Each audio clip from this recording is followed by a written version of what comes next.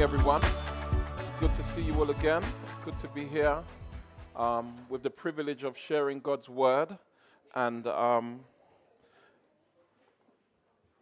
progress us in our series of bona fide faith or bona fide faith, however you might choose to say that. The issue of authentic, genuine, real faith. And as we're walking through these chapters of James, we're kind of encountering what that faith looks like, what that faith sounds like, what that faith feels like, what that faith behaves like. And one of the fundamental things we see James really kind of jumping in and attacking is this sense that belief dictates behavior. Belief dictates behavior. We were at community group a couple of weeks ago, and Brother Andrew Carnegie, man of great wisdom, I think he's in Jamaica at the moment, so I was going to say keep him in your prayers. But he said this, he made this statement, and it really kind of struck me. He said, you know what somebody really believes by the way they live.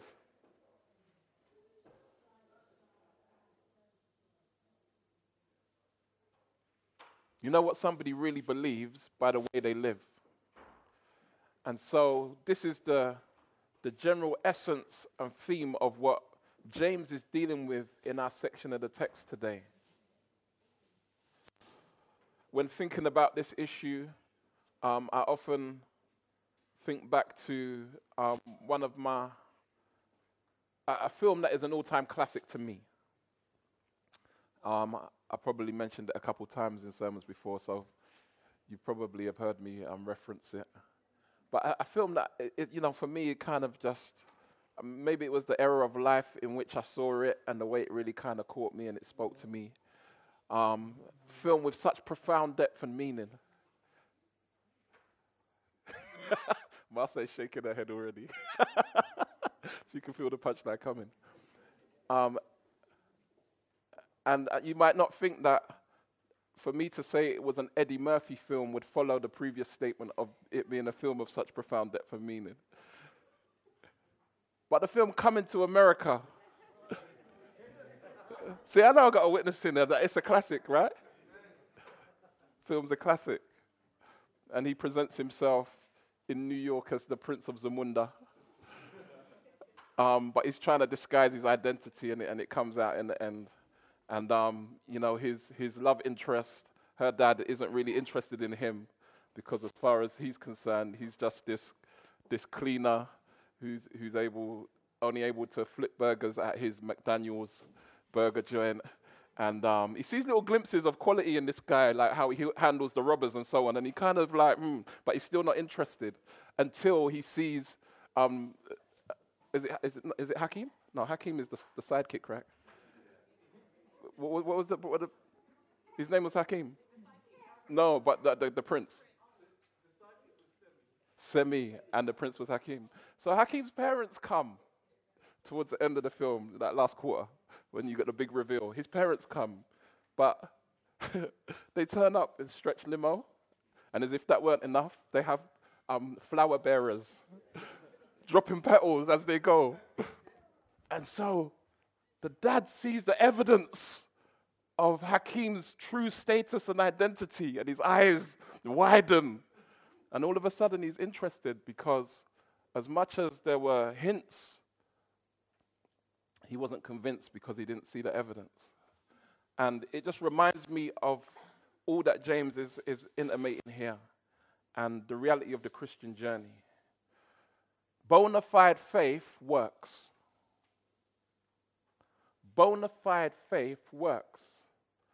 I heard a brother once say, the faith that works is the faith that works. I thought that was a bar, classic. And that's the truth of the matter.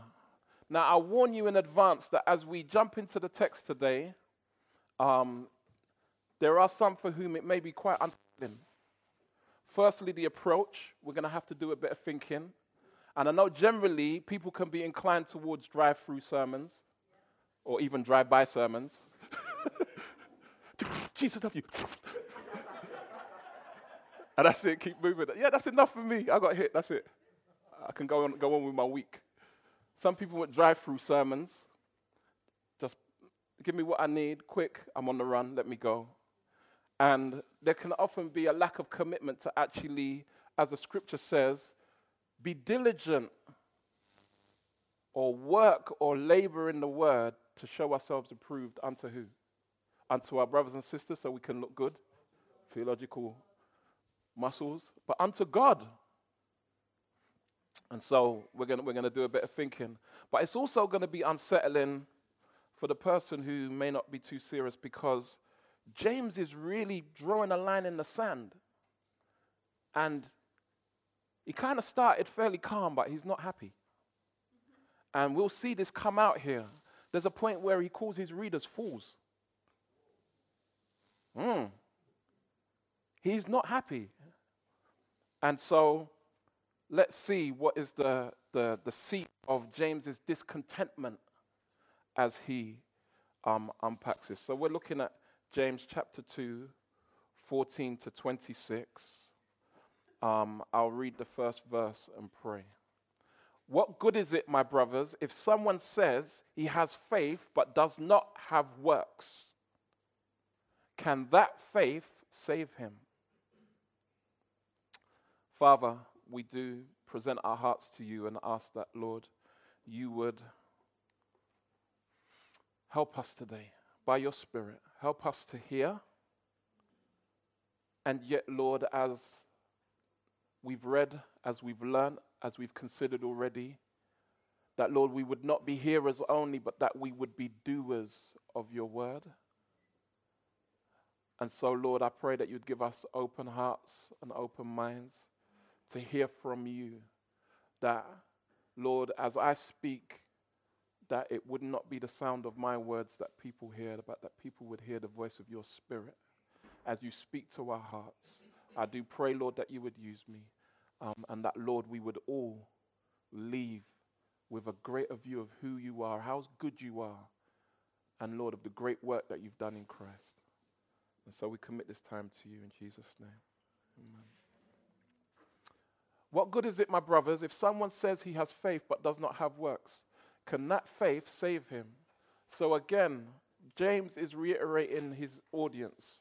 Who is he speaking to? He's speaking to brethren. Those who are in the faith, or more specifically, those who have made a profession of faith.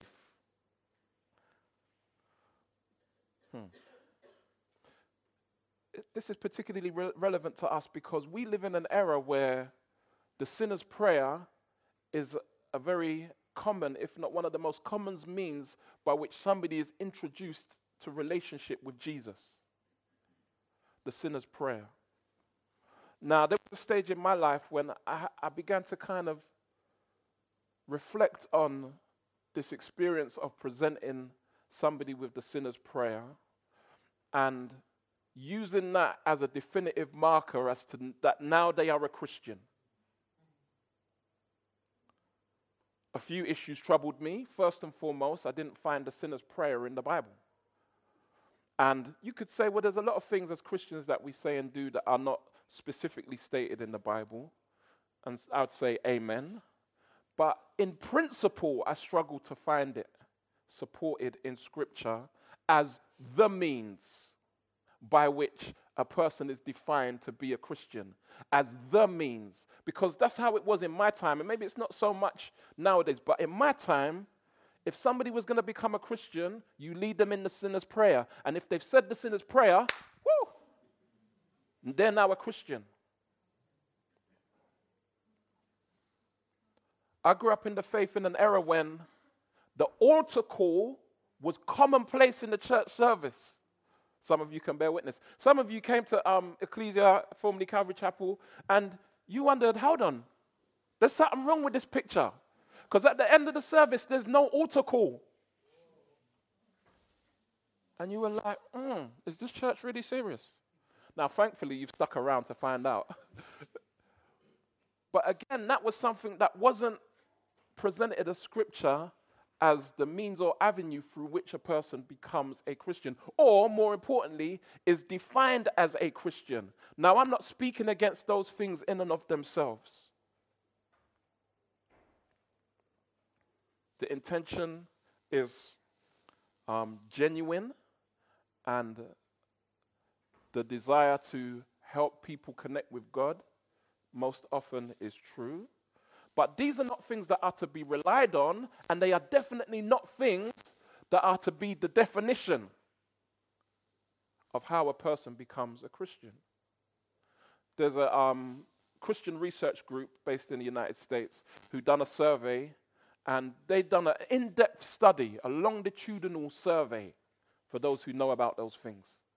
And basically the idea was, we're going to look at, during a period of time, across 1,000 congregations, people that make a profession of faith. They put their hand up at the end of a service, they walk forward, they make some kind of indication that they wish to become a Christian.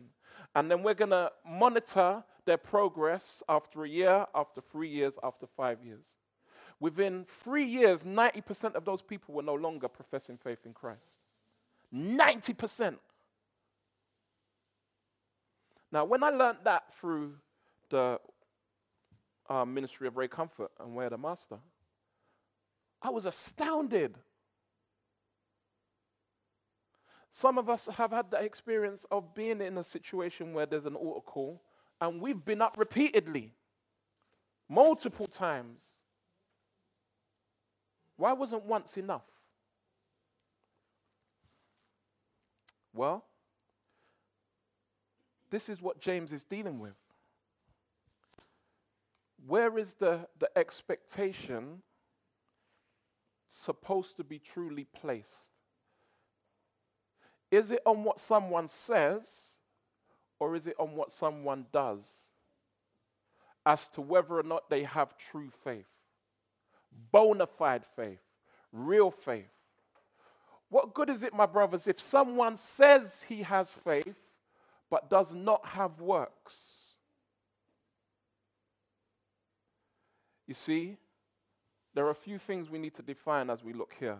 First and foremost, as James presents this issue, look at his wording carefully. If you're not somebody who's a detailed person, it will be easy to read over this.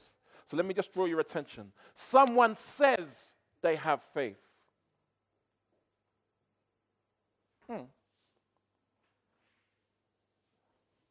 Did you know that I am a Jewish descendant?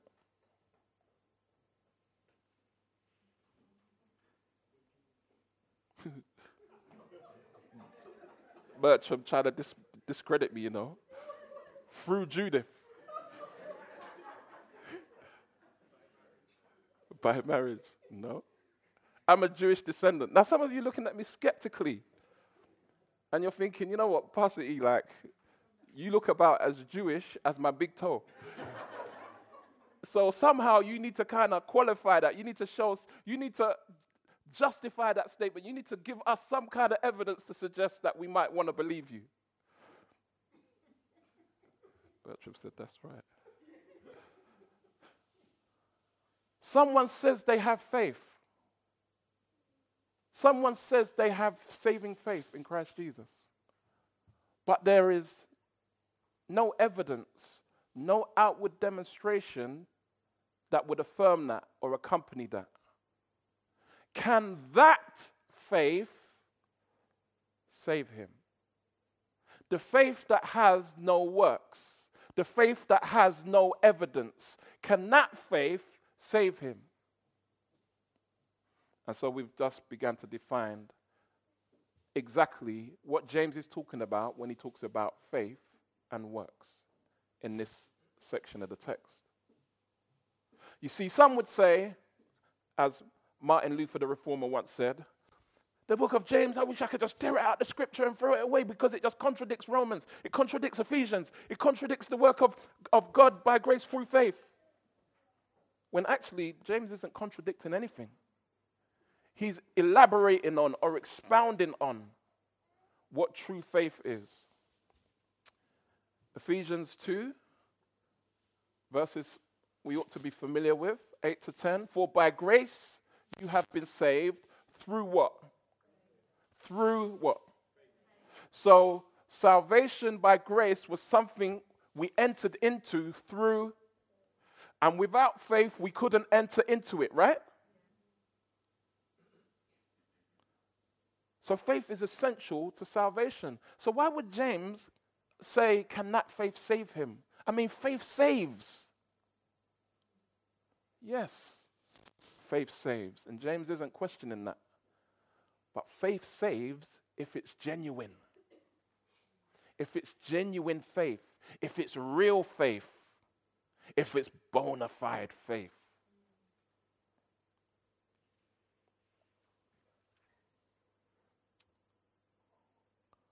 And so, James rightly asks the question, can that faith save him? The faith that has no evidence, that has no outward demonstration of its reality. He goes on to say, if a brother or sister is poorly clothed and lacking in daily food, and one of you says to them, go in peace, be warmed and filled, without giving them the things needed for the body, what good is that? So also, faith by itself, if it does not have works, is dead. So he gives an example, and he goes back to the issue of the poor. And this seems evidently to be part of James's beef with the people that he's writing to.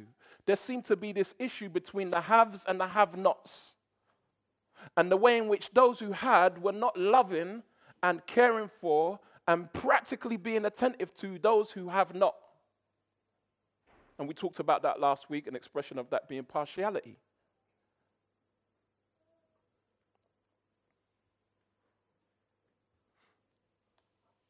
And so, even in his example, in his illustration, he's making a point for them to take on board. You're going to say to a brother or sister who is poorly clothed and lacking in daily food, a brother or sister, like this is a member of your family, go in peace, be warmed and filled. So the sentiment is being expressed, but there is nothing outwardly demonstrated to support or affirm the sentiment. And remember, he's speaking to someone who has it. He's not speaking to someone who doesn't. What good is that? It's no good to the hearer. It's no good to the person who received those words. Are those words going to make them warm? Are those words going to fill their belly? No. And yet still, it's actually no good to the person who's saying it. Because they're deceiving themselves if they think it's going to make any difference whatsoever. And so he says, in this manner, in the same way that sentiment is fruitless, worthless, likewise, faith without works is dead.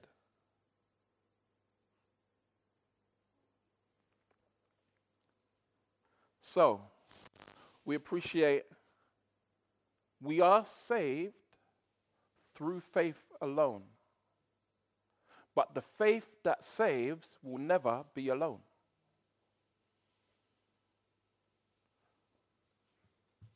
Through faith alone, not of works. We're not justified before God by our works. Through faith in the work of Christ and what Jesus has done. And yet, if we have that, then that faith will not remain by itself, but it will be accompanied, it will result in works. And actually, if you're reading Ephesians faithfully and diligently, you see that in the text anyway. It's right there. I mean, we quote Ephesians 2, 8 and 9, for by grace you have been saved through faith, and this is not your own doing, it is the gift of God, not a result of works. Hallelujah. Grace, grace, grace. so that no one may boast. But don't stop there. What does it go on to say? For we are his workmanship. We are his workmanship. So God's done and is doing a work on and in us. Created in Christ Jesus for what? Work with me, Bertrand, please. Don't help them, bruv. Don't help them. Created in Christ Jesus for. So, amen. Yes. Out of the mouths of babes. We're created in Christ Jesus for good works. And so there can be the risk of so overemphasizing grace that we say everything is according to God's sovereignty, according to God's power. We have no responsibility whatever. There's no expectation of us because we're not justified by works. And so my works actually don't matter. That's not true. That's not gospel. We are created for good works. And it doesn't even stop there.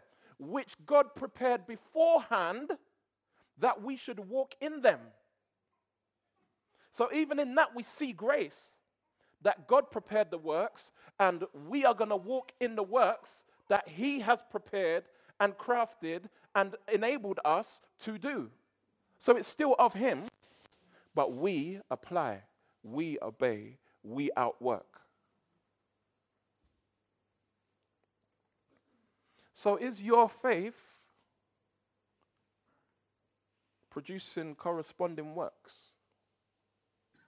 Is your faith in Jesus producing corresponding works?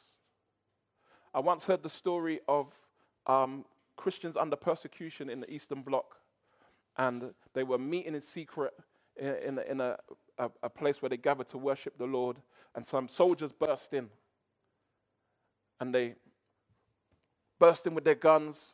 This is an illegal gathering. Unless you want to die, leave here now. And some scurried out quickly, and there were others that deliberated. But we're meeting in the name of the Lord, and I don't want to deny my Lord like that. And then they unless you want to die, leave here now. And a couple others left, and then there were some that remained, a small group. And they just remained praying. And the soldiers closed the door, locked the door behind them, and they walked over with the guns in hand, put the guns down, took their hats off.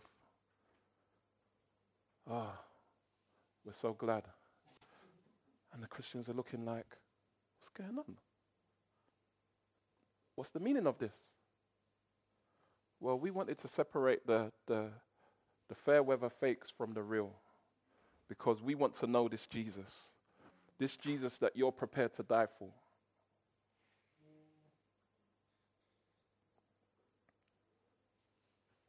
Might seem like an extreme and unrelated example, but that's faith evidenced by their works. How is your faith evidenced by your works? I heard somebody once say, if it were illegal to be a Christian, would there be enough evidence to convict you? If it were illegal to be a Christian, would there be sufficient evidence in your life for you to be convicted, for you to be arrested and sentenced as guilty of being a Christian?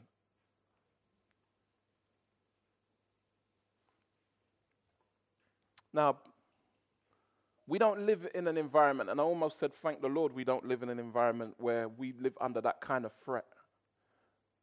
I'm sure that the persecuted church lament and mourn for us when they look at our lukewarm, wishy-washy, uncommitted selves. Because it is no secret that they give thanks and praise to God for their hardship because of how it causes them to be so close to Jesus, so refined in their hearts and in their commitment. But this is James's issue. He goes on to say, verse 18. But someone will say, you have faith and I have works. Show me your faith apart from your works, and I will show you my faith by my works.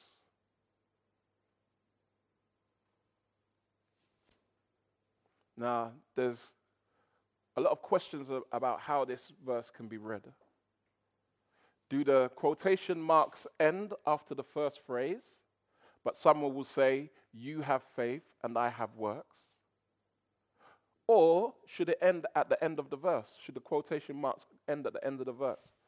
Someone will say, you have faith and I have works. Show me your faith apart from your works, and I will show you my faith by my works. Whichever way you look at it, the point is the same. The faith that works must produce works. Now, in the same way that I can stand here for 10 seconds in silence,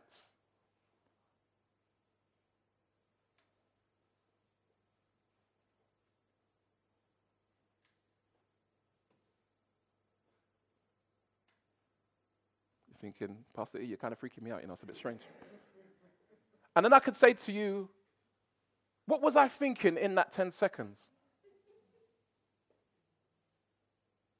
What were my feelings in that 10 seconds? The most you could do is hazard a guess. You don't know. But as I begin to express, as I begin to outwork what's going on inside, you then are presented with evidence to work with, to consider. And so James is saying, look, it's not enough for you to simply have faith in your heart. It's not enough for Jesus to be your personal Lord and Savior, which is of no relevance to anyone else. Actually, that is not saving faith. Real faith will be accompanied by affirming works, evidencing that genuine faith is there.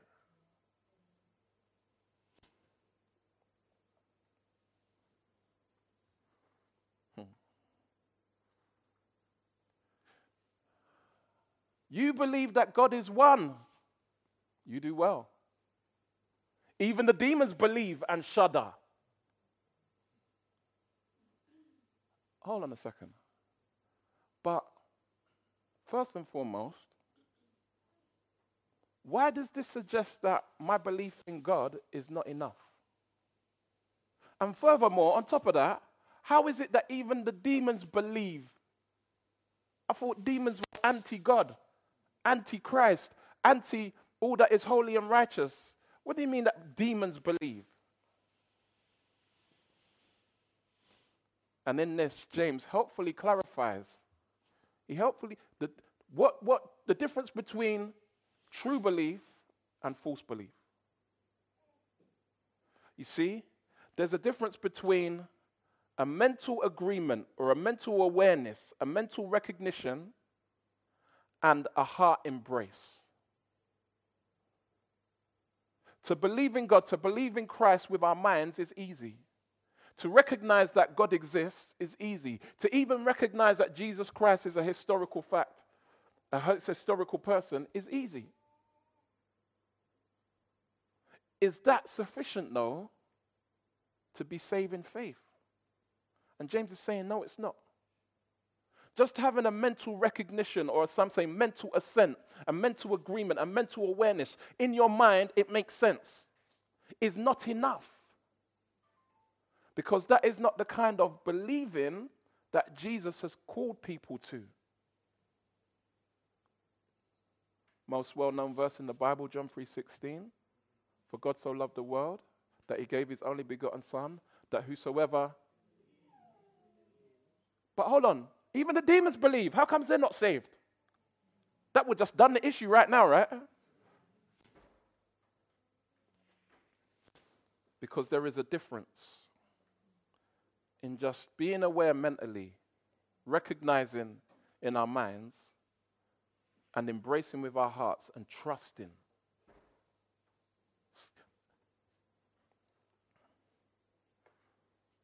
You may have heard me once tell the story of the great Blondin. He was I won't even say magician. What do you call those people that do like great feats? Like, not just acrobatics, but not illusionist. No, he wasn't an illusionist. No, it was more than that. Because when I tell you, you'll see what I mean. This brother, right, put a wire across Niagara Falls. Yeah?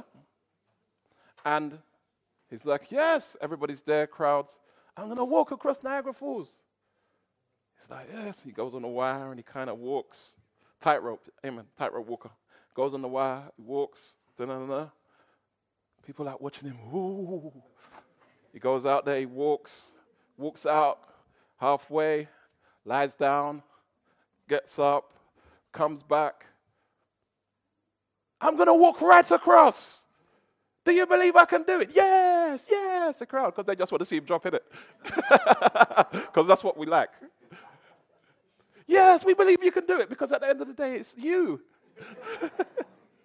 Wonderful. He gets up there, he's got a wheelbarrow, he walks on there with a wheelbarrow, halfway, comes back. I'm going to walk right across. Do you believe I can do it? Yes, yes, okay, let me get a volunteer to get in the barrow.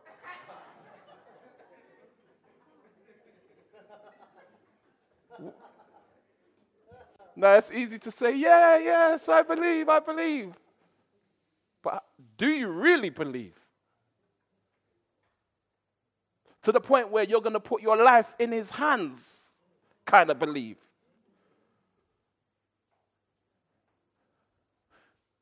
And that is the faith that we are called to. This is the faith that we are expected to have if we have bona fide faith, genuine, real, authentic faith. A faith that says, I no longer assume control and ownership of my life, but I put my life into God's hands. I put my life surrendered into Christ's hands, that his will be done. Trusting that he's good. Trusting that his work on the cross, when he died in my place and was raised from the dead on the third day, and God added his amen in raising him, that and that alone is sufficient to make me right with God. And not anything that I can add to that, but I'm trusting completely in Jesus to the point where I'm putting my life into his hands. I'm getting in his wheelbarrow. Because I know that he will take me safely across that chasm. Now, that's not the kind of belief, that's not the kind of faith that demons have. They are aware, and we read in the Gospels, Jesus would turn up and somebody would start manifesting the demonic spirit and, oh, Son of God, what have we got to do with you now? Like, our time has not come yet, basically. And Jesus is just like, shut up and come out.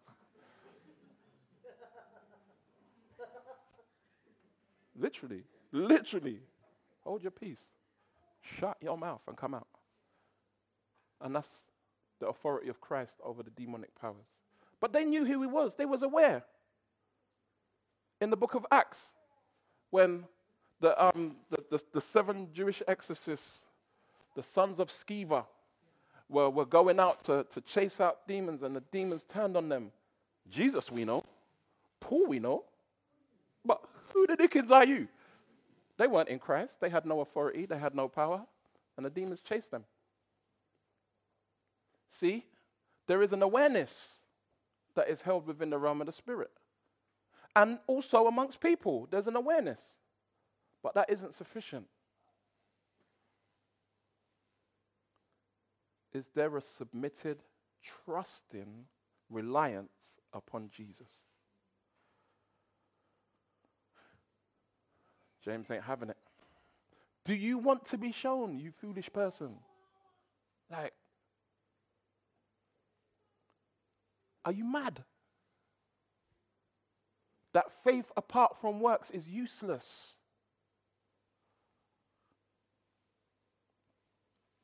Was not Abraham our father justified by works when he offered up his son, Isaac, on the altar? Now, again, straight away that's like, James, why are you coming with these problems? Was Abraham our father, wasn't he not justified by works? And yet, in the book of Romans,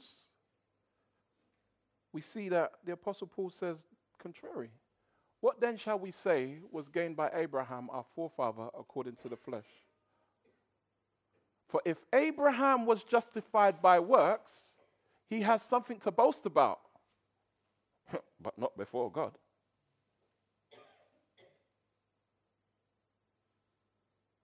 No justification by works there. This is where context is important. You see, James is using the term works in a different way to the way that Paul's using the term works. In the context, we see that Paul is speaking about the law and the works of the law, and that nobody is justified by the works of the law.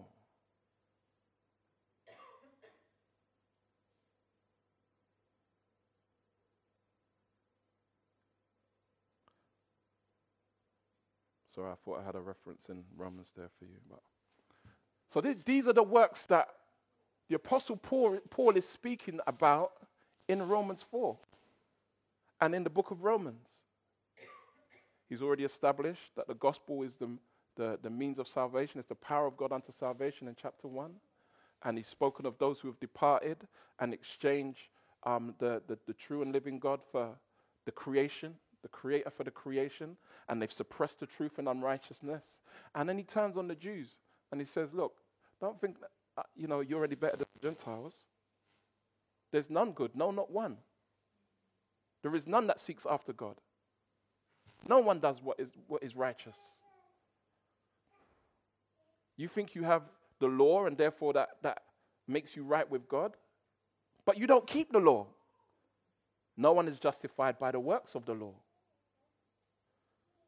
And so in this, he appeals to Abraham, who predates the law of Moses, and says that actually Abraham was declared right. He was declared righteous, but not because of the works of the law, but it was by faith that Abraham was declared righteous.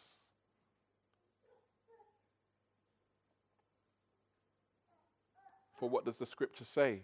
Abraham believed God, and it was counted to him as righteousness. So in this, Romans is Paul speaking about the works of the law, just as he does in Galatians, just as he does in Ephesians, speaking of the works of the law. But James isn't speaking about the works of the law. Not at this point. I mean, James has already established earlier on in the chapter, and it's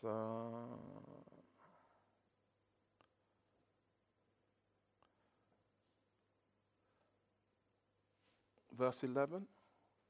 For he who said, do not commit adultery, also said, do not commit murder. If you do not commit adultery, but do murder, you have become a transgressor of the law. So he's demonstrated, look, there is no salvation through trying to keep the law. If you fail in keeping one point of the law, you failed in it all. So James is not talking about the works of the law and keeping the law.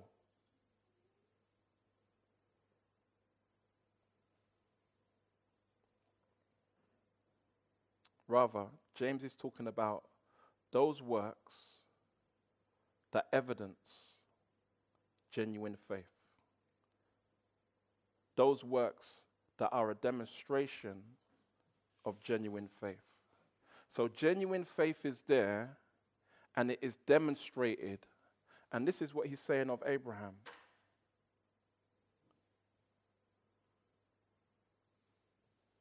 Abraham demonstrated that he had genuine faith in God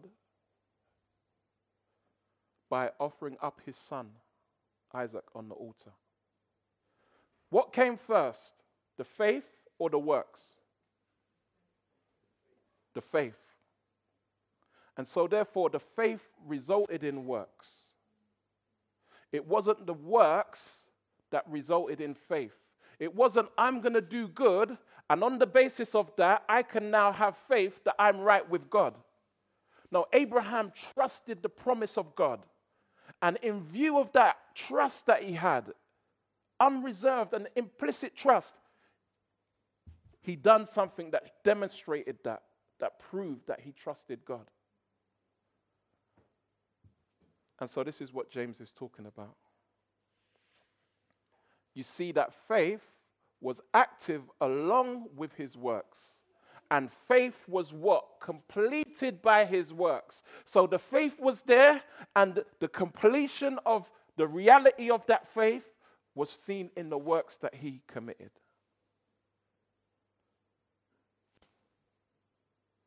And the scripture was fulfilled that says, Abraham believed God, and it was counted to him as righteousness. And he was called a friend of God. And so even James clarifies there. He doesn't reference works in this. And Abraham believed God, trusted in God, had faith in God, and it was counted to him. His faith was counted to him as righteousness. And he was called a friend of God. You see that a person is justified by works and not by faith alone. Again, let's pay attention to the detail. As he's saying a person is justified by works, he's speaking of those works that complete, that evidence, that demonstrate that faith is genuinely there. And so genuine faith will result in works, will result in demonstration. And if there isn't a demonstration, then it says that there is no genuine faith.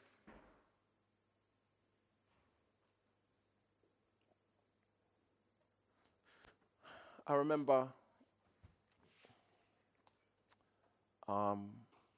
years ago, there was a friend, and she said to me, you know, I don't get it. Because, you know, it was a little while ago now that I said the sinner's prayer and that I believe in Jesus. And yeah, when I look at my life, it doesn't look like your life.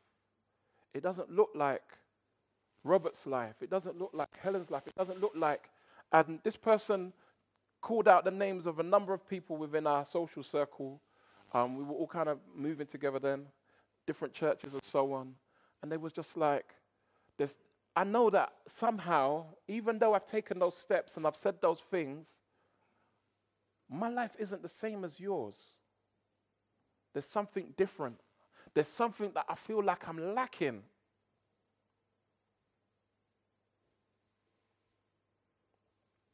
Now, at that time, I was pretty young in the faith, never wrestled through these scriptures, never heard them taught. I didn't really know too much what to say to her. Just, I don't know, just trust the Lord. Pray and ask him, he'll show you. I guess it's always a safe bet, right? But you see, it seems in hindsight that what she had was this mental recognition, this mental acknowledgement that Jesus was sent by God, that he died on the cross, that he rose again. But there wasn't a submitted trust. There wasn't a submitted trust that was accompanied by repentance. So her thing was, she still sins, she still raves, she still smokes, she still sleeps with her boyfriend, so on and so forth. And she knew that weren't consistent, but she just couldn't understand why was she like that, even though she had made the same profession as we had made. See, there were no works accompanying her professed faith. And that's what a lack of repentance would do. It was, Spurgeon, he said, you know what, there's no true salvation without repentance. And there are those who will have a belief in God and yet still believe in themselves. When we come to Christ, we're called to abandon, we're called to what? Deny ourselves, right? And take up reckon ourselves crucified with Christ. Our lives are no longer our own. And so, if people are coming to the Lord as a fire insurance, well, you know what? I don't want to go to hell. And as long as I say these words like abracadabra, then I'll be all right. Lord Jesus, I'm a sinner. Please forgive me and make me yours. Amen. And I've said it, and I don't want to go there. And now I've said it. It's like signing on the contract, signing on the dotted line. Now I can just live my life because that's taken care of. The policy's been secured. No. That's not gospel. That's not true surrender and submission to Christ. That's not recognizing Christ as Lord. That's not recognizing our sinfulness and our need for cleansing and our need to forsake our sin. And so that comes about as a result of a distorted gospel. That comes about as a result of an undue emphasis on, some people call it easy believism or greasy grace. Slide into the kingdom anyhow, it's all right. Slape agape.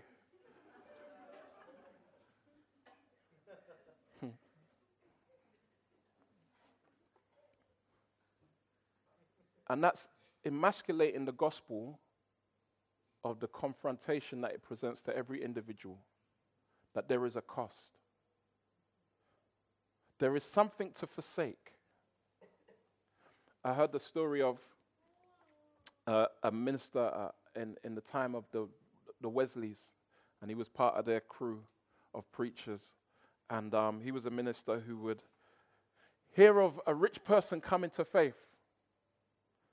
And he would say, okay. Their heart is the Lord's, but is their wallets? And it wasn't because he wanted their money, but he knew that where a person's treasure is, there their heart will be also. Was that heart really the Lord's if their willingness to surrender even their wealth to him was missing? There is a cost. There is something that we are confronted with when we come to Christ. And that is the forsaking of ourselves, the forsaking of our own lives.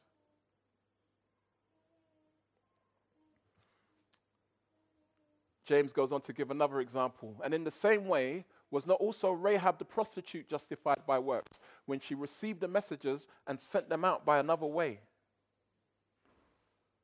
And so he speaks about Rahab from the book of Joshua, who was a Gentile. And she was not of the kingdom, the people of God. And as the children of Israel were spying out the land of Jericho, she received the spies, but the spies had been rumbled and they were under threat and people were coming to try and capture them, and she hid them. And when they came, they said, oh, no. She said, no, I never saw no spies around here. I mean, she lied. Let's just call a spade a spade. They were hiding under her basket thing in her house. No, I haven't seen any spies around here, you know. No. I think they went that way. But in doing so, she was demonstrating a willingness, a commitment to not only help these spies, but to be counted amongst those. She was identifying with them even at risk of her own life. If they had found the spies in there with her in there lying, they would have taken her life with theirs. And yet, she demonstrated her faith, that she believed in the God of Israel by taking that step of putting her own self at risk to help the spies. For as the body apart from the spirit is dead, so also faith apart from works is dead.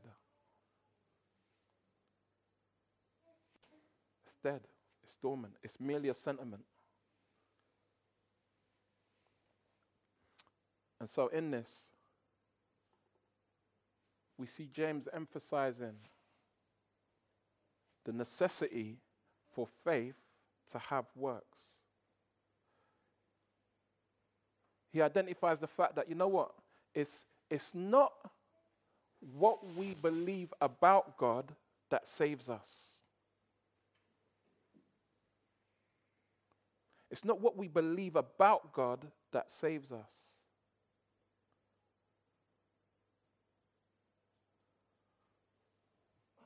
It is that we believe in God. It's that we trust in Him. And that trust will result in works. It will result in an outward expression that corresponds with the inward conviction. Now, what are the works that ought to be done? What are the works that ought to be expected?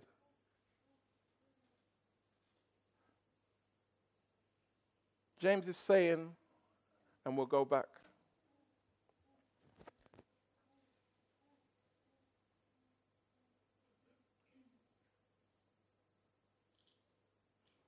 Show me your faith apart from your works, and I will show you my faith by my works.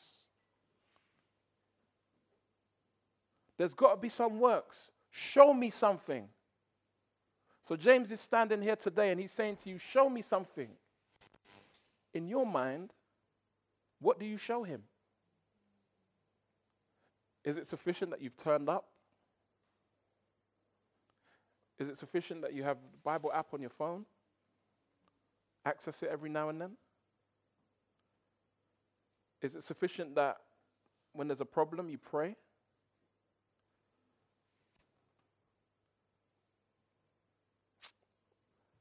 The issue is true and false faith, fake and real faith. And so the heart of the issue, the first thing has to be the matter of faith. What's going on in our hearts? Jesus said this in John chapter 6. This is the work of God, that you believe in, that you trust in, that you rely on Him whom He has sent. Speaking of Jesus. This is the first thing.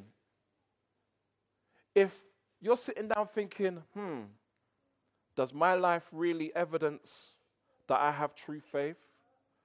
If you're feeling uncertain and unsure, the first thing is not to think about what works can you do to evidence it. The first thing to do is to assure that you have true faith.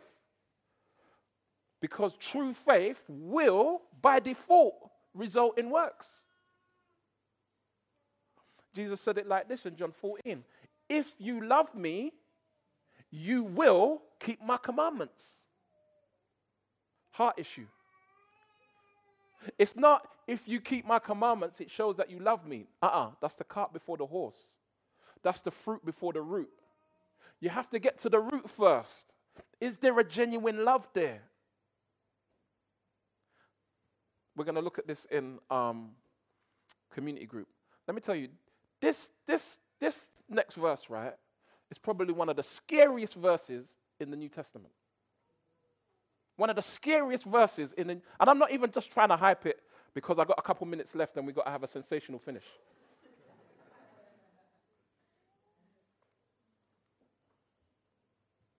Matthew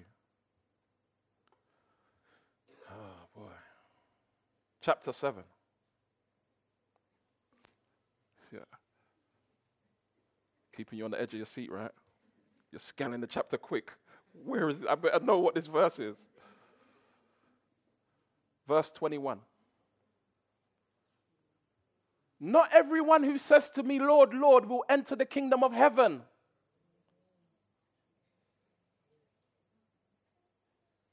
What a place to end the sermon. Not everyone who says to me, Lord, Lord, will enter the kingdom of heaven, but the one who does the will of my Father. Is Jesus subscribing to salvation by works? Our own works? If I just do what God wants, then, hey, I'm saved? No. Keep that in the context of John 6, verse 29. This is the work of God. They said to Jesus, what should we do that we do the works of God? This is the question we're all asking. What works do I need to produce to show that I've got genuine faith? Well, the first thing is to ensure that you have genuine faith. Believe in Jesus. Put your whole trust in him. Surrender to him as the Lord of your life, your Savior, and him alone. Don't rely on anything about yourself, anything that you can do, anything that you have done, family heritage, nothing. Recognize that you are lost without trust in Jesus, wholly and exclusively. Recognize that Jesus fulfilled the works of the law. He lived a perfect life, 33 years. Perfect. It's like you've got the exam. What is it nowadays? They say with the theory test, it's like you've got to get 90% or something like that, right? For your driving. It's a real high pass rate. And if you don't, then you're not even able to apply for you're not even to go for your driving test. You imagine you're sitting the exam and it's 100% pass rate. You have to get 100%. I saw someone doing a fire safety. I'm not going to mention no names. I saw someone doing a fire safety test this week, and it was like, no, I have to get 100%. I have to. Nah, actually, I'm not sure if they did. But this is a test. The test we're talking about is a test that none of us can pass. None of us can get 100% when tested against the law of God. If you break one, you've broken them all. Time doesn't forgive sin. You could have broken it 50 years ago. Unless that has been dealt with and paid for, that still hangs over your head as a fail. So we're finished. But Jesus, he lived a perfect life, 100%. Put your name at the top of the paper. Put his name on your failing paper. Come on now. Amen, bro. That's good news, man. That's good news. Credited with his righteousness. Credited. That's something to laugh about and smile about. Amen. Credited with his righteousness. And yet he was discredited with our sin. We got the pass. Any of you guys seen the program Suits? Kind of got into it for a while. Young lawyer, and he was. I'm not talking out. It's not a spoiler alert or anything, because it's the kind of foundation of the whole series and every season. So if you don't know this, then the series won't make sense anyway. And he was sitting the bar legal exam for people, and he had a photographic memory, so he would just go in, take the bar, pass it. I mean, he would even kind of work out how much he would pass it for to make it look realistic. He was such a don. And so he would pass it for them and put their name on the paper, and they got credited with the pass. That's what Jesus done for you. That's what he done for me. And if we trust, imagine, I've taken care of it, it's all done, you passed, you can go now, you'll get your certificate through the post. No, maybe not, I don't think that this is such a good idea. Maybe I need to go and take it myself. Like, come on, I've done it for you. Why are you going to now go and distress the program? Why are you going to now hot yourself up, put yourself in a position where you could actually get caught and you could actually flop? In fact, you will flop because you know you're not going to pass. That's why you pay me so much money. Why would you do that? I've done it. It's finished, says the Lord. I've done it for you. Just receive it. Trust me and follow my instructions.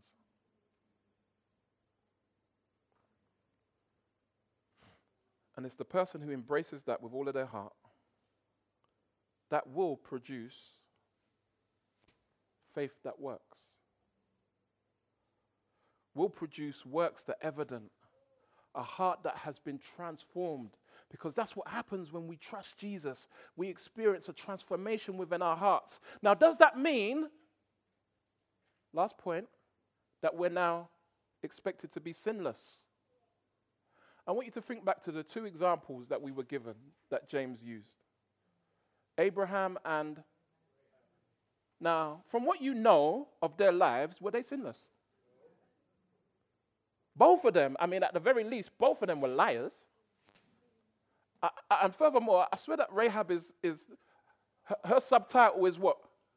The harlot. She was a prostitute.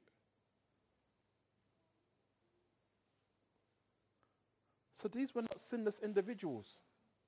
Even in the example given of Rahab, of her demonstrating her faith, she was lying in the process. I mean, grace upon grace.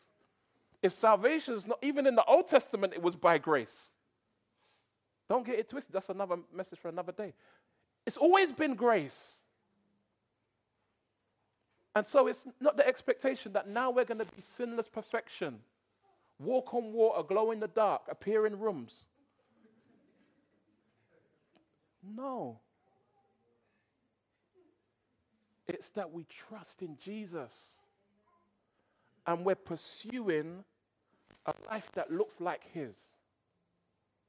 And in our failings, we trust that Jesus is sufficient. And we're committed to grow in him and be more like him. Amen? I'm going to invite the team to come up.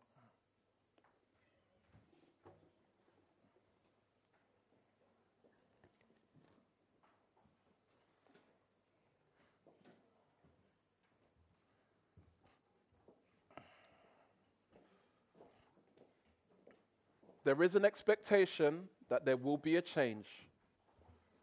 There is an expectation that our lives will look different. There is an expectation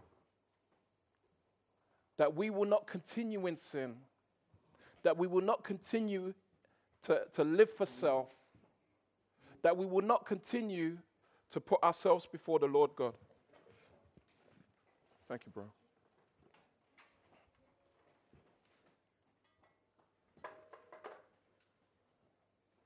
There is an expectation of that, and it's a reasonable one. Because that's what happens when somebody has truly submitted their hearts to the Lord. When we recognize that Jesus, he paid the penalty for our sin. He took the punishment for our sin.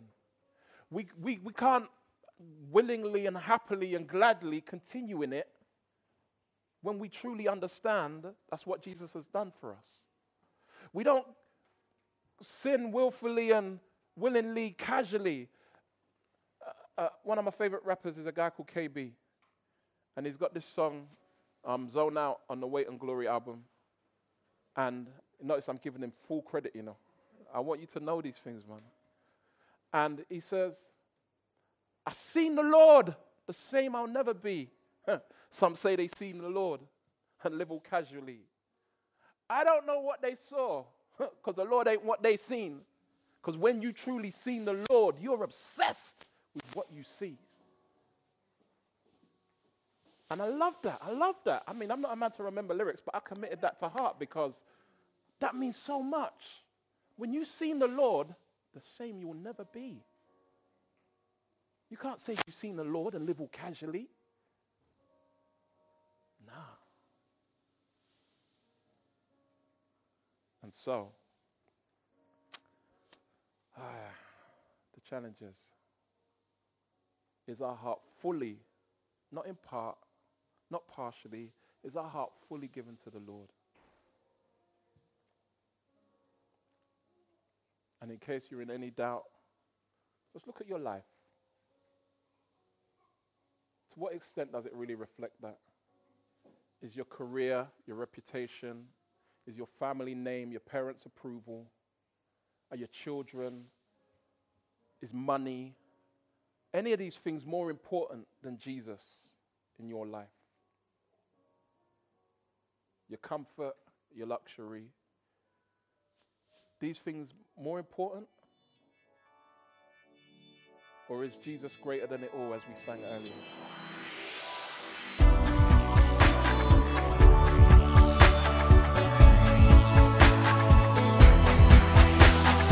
Join us next time for more of God's truth to transform your reality.